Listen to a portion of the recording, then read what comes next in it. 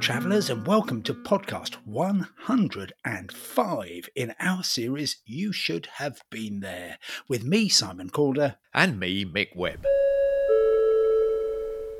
Must be a Ryanair passenger because he's clutching a tiny bag the same as mine, slightly bigger in volume and slightly heavier than a packet of crisps, but not much. Yes, today we are revisiting, technically speaking, the idea of travelling light. Would a packet of crisps make it into your essential items?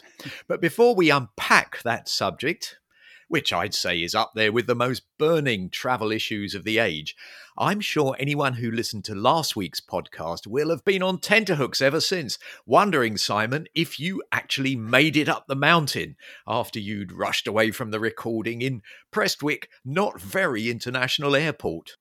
Well, I didn't. I was hoping to climb the Merrick, the name of the highest mountain in southwest Scotland, but I hopped on the train and headed south. And by the time I got to Bar Hill, which is one of the loneliest railway stations in the UK, the wind had picked up, the rain was bucketing down, and I decided I would instead wander off. I went to the Bar Hill Memorial Hall, where coincidentally they were having a coffee morning in aid of Ukraine. So that was very good. And then I went off and found a little bit of history. Well, I'm here by a babbling burn, and I'm maybe a 10-minute walk outside Bar Hill, but at a very significant location. This is the tomb of two men, John Murchie and Daniel Meekelrick. In 1685, it is said, they were carrying Bibles. They were believers in Scottish Presbyterianism, which at the time was outlawed, and they were shot for being Covenanters because they had signed the National Covenant of the early 17th century, wanting to practice their religion, and they were Covenanters.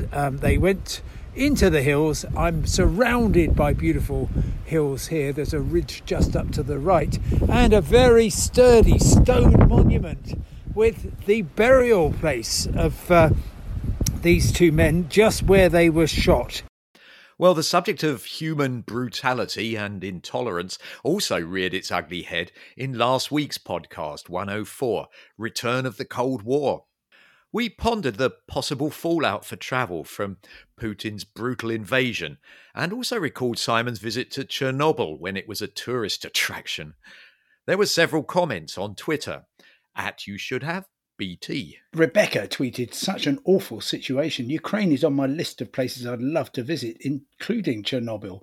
I find the Dugar radar particularly fascinating." Now, I have been on the Chernobyl day trip, and goodness, it is a very sobering, very professional and really educational experience. And just that radar array that she mentions, it's called Dugar, or also known as Chernobyl 2.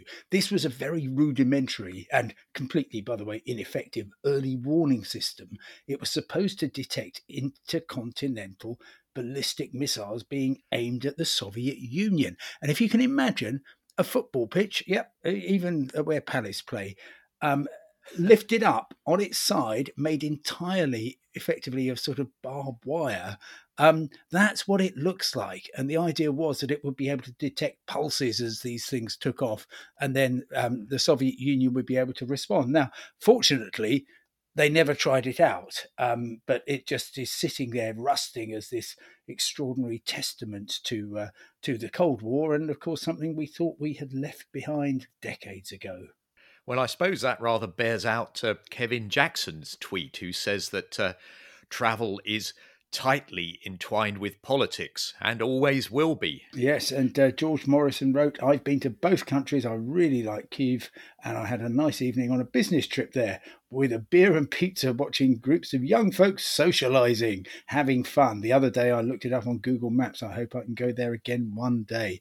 Kyiv is genuinely a really friendly, beautiful city of the great cities of the former Soviet Union, absolutely the star.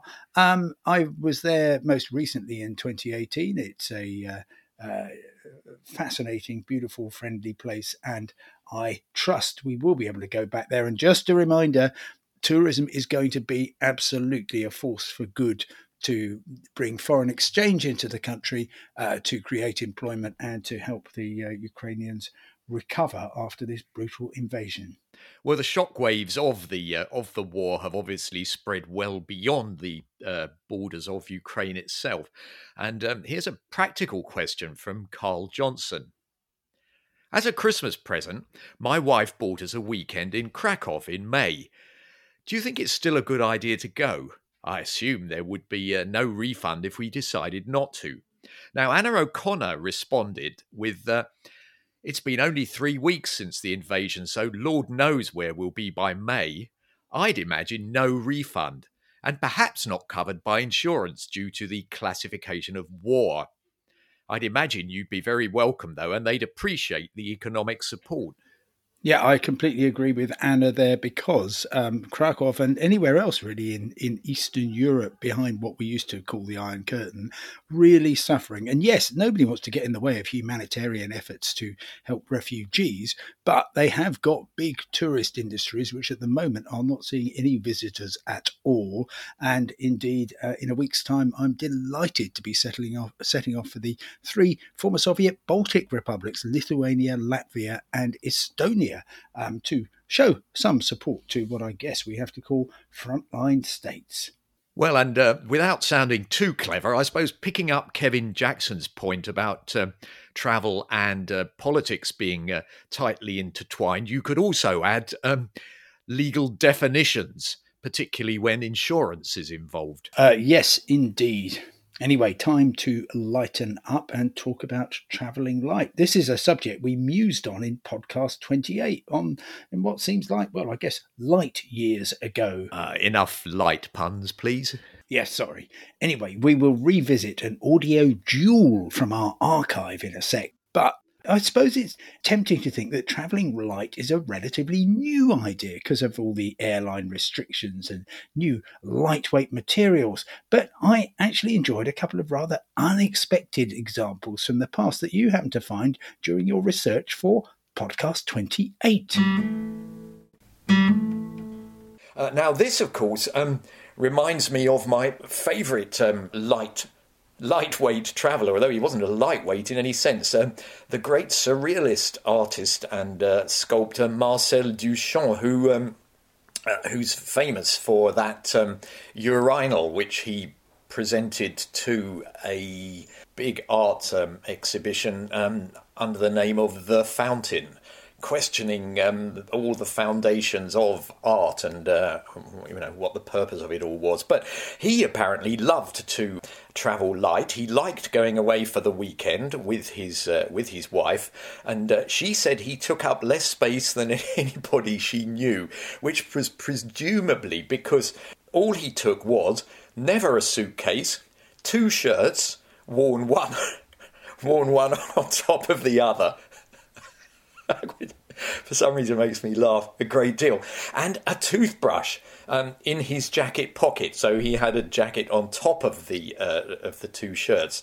I reckon that's quite stylish, don't you reckon? I certainly do. So no room for any urinal. It's very impressive, and quite touching that he was, I guess, not just a revolutionary artist, but also very avant-garde in the field of keeping luggage to a minimum for environmental reasons, of course, which we must all do. The less you haul, in the manner of Cliff Richard, the less energy it consumes, the less carbon it spews out. So a very, very good thing. Thank you, Marcel. And let's not disregard the selfish side of all of this. Carrying a load of stuff can be really rather painful. And there is a very good Spanish travel proverb to this effect, which is, en camino largo, paja pesa. I don't know if you'd like to take a guess at that. En camino largo, paja pesa. Well, I'll tell you.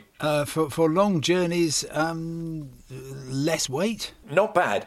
On a long journey, paja, that's straw. So even something light starts to weigh heavy if you're on a long journey. It's also, I think, disrupts the normal spirit of adventure as well, if you've got loads of stuff to lug around. So we've been on many trails through various parts of the world, in particular the Pyrenees, and it might be that there's a couple of 100 feet up to the right, there's a great sight to see, and if you've got too much stuff, that might put you off that bit of exploring, although, of course, up in the mountains, you can generally leave your bag. It's more in the cities where you're thinking, "Oh, I'd love to go to that particular viewpoint, to that gallery, to that outdoor sculpture or whatever." But frankly, I can't be bothered because I'm just being weighed down. You've got to carry that weight, and it is not fun, and it's not. It's detrimental to the business of just enjoying yourself and seeing what the world has to offer. I was thinking that if old Marcel had to tote around his urinal himself, he probably didn't actually want to be taking too much other luggage with him. But listen, I do feel obliged to mention that your idea of travelling light and mine seem to be somewhat different. I've had to carry your pack occasionally, briefly, I'm glad to say, and I kind of thought that carrying your own cement mixer would probably have been a bit lighter, and I do wonder how you've ever managed to get on a low-cost flight while still paying a low cost. Well, when you and I are going into the mountains, then that requires not just lots of warm gear, lots of food supplies, lots of water.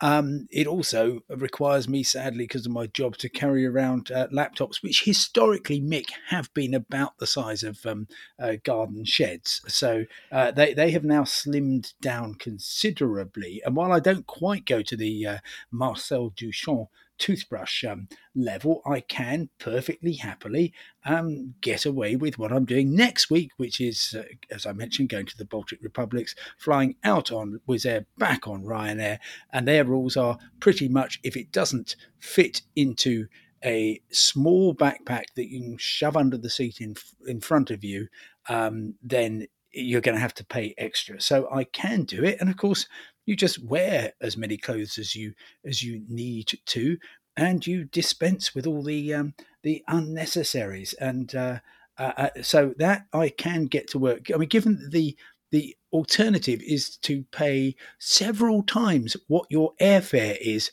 in order to take a slightly bigger bag, I'm not interested in that. So you basically let the ever-shrinking allowance determine what it is you're packing.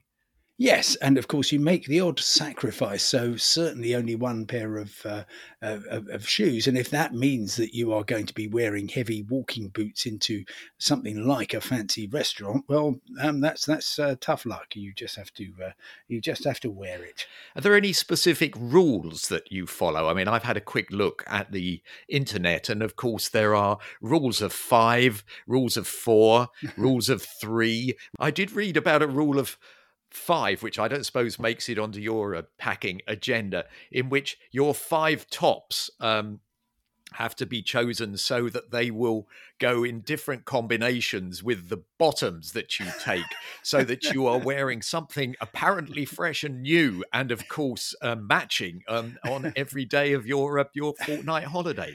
You're quite right, Mick. That's not something that is uppermost in my mind when I am packing. I mean, the thing is that if you've got a couple of shirts, so wearing one, carrying another, same for underwear, you can always, particularly if you get to a hotel early enough in the afternoon or the evening, you can just wash the day's stuff, and then that's all you need. You only need one change of clothes. You certainly do not need 5 different tops. If you've got 5 different tops or more than one pair of shoes, you're doing something wrong. Well, I do remember a particularly brilliant service that was offered by a very small hotel in the Spanish Pyrenees, which catered particularly for walkers and cyclists. And if you arrived at the hotel before 5:30 p.m., you would actually get your laundry done free. Which I thought was absolutely brilliant. Needless to say, we got lost and didn't get there in time, but it was a very, very nice idea, and I think there should be more of that sort of thing. Yes, the opposite, I guess, of that is what a lot of relatively well-heeled pilgrims on the Camino do, which is that they send their belongings ahead by taxi. So you can get a group of 4 or 5 walkers who set off in the morning, striding remarkably unencumbered with just a tiny day pack on, while their heavy luggage is being trucked across northern Spain and will be awaiting them in their very nice new Parador when they arrive. Well, I can't help but say fair play to them, because in a way they enjoy being unencumbered, whereas those of us who stupidly, even at an advanced age, drag our own ridiculously heavy packs around can actually feel morally superior. Yes, morally, but not physically, definitely. Well, Rebecca Halpern has kindly shared her own packing tips with us, which I'll now share with you. Good. On the subject of travelling light, I like to think I've become quite an expert. I take a backpack which fits under the plane seat so I can avoid the hassle of either checking in baggage or trying to find room in the overhead lockers. Packing cubes are great, as even just one can fit clothes for several days and serves as a way of keeping them neat when unpacked at the destination. What do you think about that then? Packing cubes. I can't say I've ever come upon them. No, it sounds like a giant piece of Lego that you cram things into. I've seen a bizarre. I'm going to look them up. Sorry, go on. Yeah. I've seen a bizarre thing, which is effectively vacuum packing your clothes so that you put them in a plastic container, you remove all the air, and they really cram down low. But of course, for that, anything that actually increases the number of things you've got to take, like the vacuum pack, I dismiss immediately as overcomplicating it. Just take one fewer thing. Well, and by the way, of course, British Airways, if you go flying with them, you can take one really quite large bag, one backpack size bag, and each of them can weigh 23 kilograms, and that's your cabin baggage, everybody. So You've got at one extreme Ryanair and Wizz Air being really mean, and the other extreme, British Airways being absurdly generous. And certainly the number of people I've been hearing from in the past few weeks who've had their baggage lost courtesy or misrouted courtesy of British Airways, the more you can carry on board the plane, the better. A very useful warning. Let's carry on with Rebecca's advice. I take just one pair of shoes, so she agrees with you there, which, as I'm wearing them, don't need to be packed. Fair point. And toiletries, which by necessity have to be small to comply with the 100 millilitre liquids rule. Then just a few basics like chargers, adapter, very important, Kindle, and a book of Japanese puzzles for entertainment. What? I was with you pretty much all the way, Rebecca, until you got onto the book of Japanese puzzles for entertainment. There are many ways of entertaining yourself, and Japanese puzzles, I would say, are not mandatory. A couple are of they other very things. Small? I mean, well, but do you see what I mean? I do not know. Oh, maybe it's just Sudoku. Who knows? But anyway, you can get all of these things on your phone, of course, which of course you've got with you. And yes, I agree that the ridiculous number of pieces of wire and chargers and adapters is just getting wilder by the day. Just one quick thing on the 100 millilitre liquids rule. Shannon Airport in the west of Ireland, which, by the way, is the kind of sibling of Prestwick International Airport, just suddenly said, oh, yeah, we haven't got a liquids rule anymore. You can take as much as you want. So that's actually going to make packing even more difficult. Well, I would say in terms of entertainment, what more does a person need, or two people need, than a pack of cards? Exactly. Well, I mean, they take up next to no space. If you're on your own, you can play solitaire. If you're with one other person, you can play German whist, which is an absolutely fantastic game, although it can get a bit difficult when there's turbulence because you need quite a lot of cards sort of out at one time. And I have known my very good hand disappear under row 31. Okay, here's Rebecca's last offer. Travel paperwork, passport and money go into a small crossbody bag. And another tip is to get your children to carry their own stuff. I would add, and yours, from a young age, as soon as they were able. Mine each had a backpack and were responsible for what they took with them. They're now also experts in traveling light. How marvellous. But I want to know what a small cross-body bag is. And also, yeah, of course, she mentions paperwork. These days, you've got to carry a mountain of sheaf of papers proving your vaccination status and the test result you've just had. So it does get very messy. Well, I think if she means one of those kind of body belt things, I've got 2 or 3 different ones of those, and I have been known to to use them all. Not so much actually on planes, but while traveling around dodgy parts of cities. So I kind of have a rough idea which one of them has ready cash. So therefore, I don't have to get out a wad of notes to pay for something. Which one has a card in it, and which one has my passport? This can become confusing, I admit. Yes, and indeed obsessive. And of course, if you're flying on a budget airline, they may well say, is that a crossbody bag? I don't think you've paid for that. We shall see. Now, as we heard when Rebecca kindly shared her list of essentials, there's a lot of personal variation. And over the course of the distinguished history of You Should Have Been There, we've asked some of our equally distinguished travelling guests what the first thing they would put in their packs apart from the obvious documents and of course that all-important toothbrush. So here are the must-take choices of Sarah Baxter, travel writer and walker, Sasha Heaney, adventure travel guide, who, by the way, just yesterday WhatsApped me to say she was just taking a group across the border from Lebanon into Syria, and first, Tristan Gooley, explorer and natural navigator. What's the first thing you put in your luggage, in your bag, when you go away somewhere? It's probably, the object itself varies, but it's normally my means of connection. And I think we're probably all quite sort of similar in that.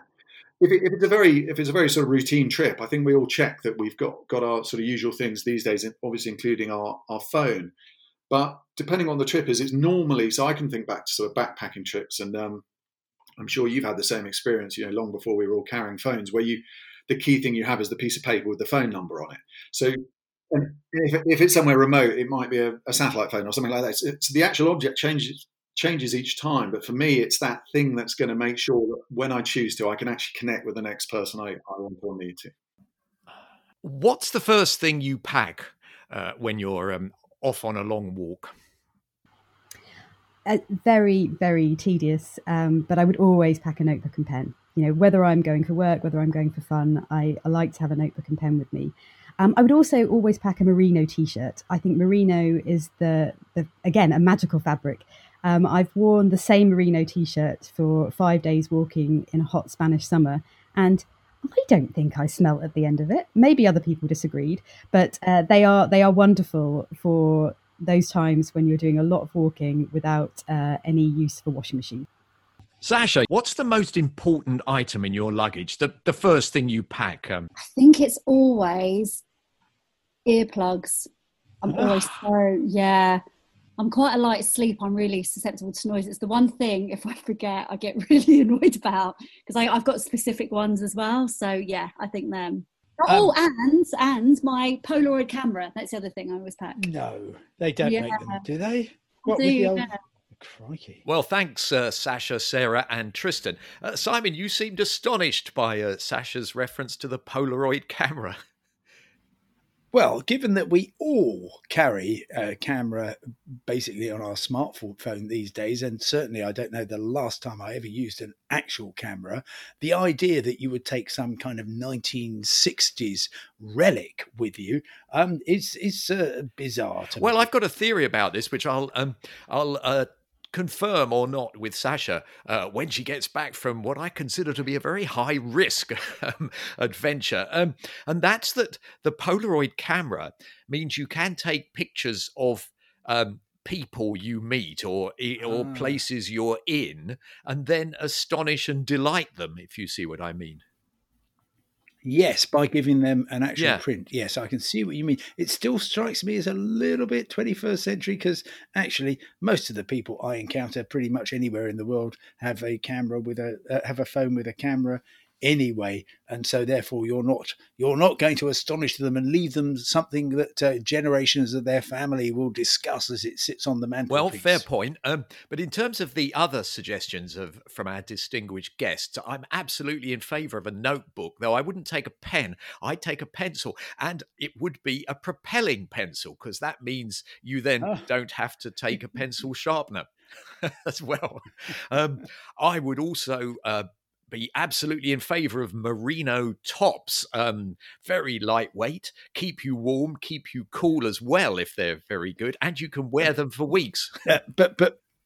Well, yes, but are they matching? Have you got the rule of five with your five merino tops? Well, you don't wear two at the same time, so it doesn't really matter. However, I would say that merino itself, apart from being more expensive, can also be quite sort of itchy and irritating. So I would go for the right kind of merino mix. And I'm also absolutely in favour of earplugs. Those are actually the first thing I put into my luggage, because everywhere is incredibly noisy and stops you sleeping. I think that you need to have a perfectly designed backpack, which is absolutely has a sort of frame, and it is absolutely to the millimetre within the limits of Wizz Air, of Ryanair. If it can be retractable and expandable, I think that would do quite well, because you would know that you were packing absolutely everything into the maximum.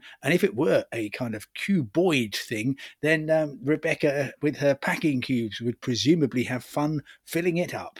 This is absolutely fantastic. And this would be possibly the star attraction at our You Should Have Been There duty-free lightweight travel shop, which yes. I did do a shout out for when we first tackled this topic, as you said, light years ago. And this would take up some of the space devoted to what I consider to be entirely insane quantities of perfume at current duty-free shops, and everything would weigh, I don't know, what would we say? What would be the sort of 100 grams? 100 grams, that would tie in neatly with the 100 millilitres, which of course in water terms is exactly 100 grams. So it all works. Oh, there we go. Well, any dragons or investors out there, we are waiting. Next week, we're going to be considering the connection between travel and drugs. A wide canvas, I'd say. Yes, everything from the writers whose journeys have perhaps over-relied on illicit substances to the extraordinarily long list of medicines you're not allowed to take into Japan. Until then, from me, Mick Webb. And me, Simon Calder. Goodbye. Goodbye.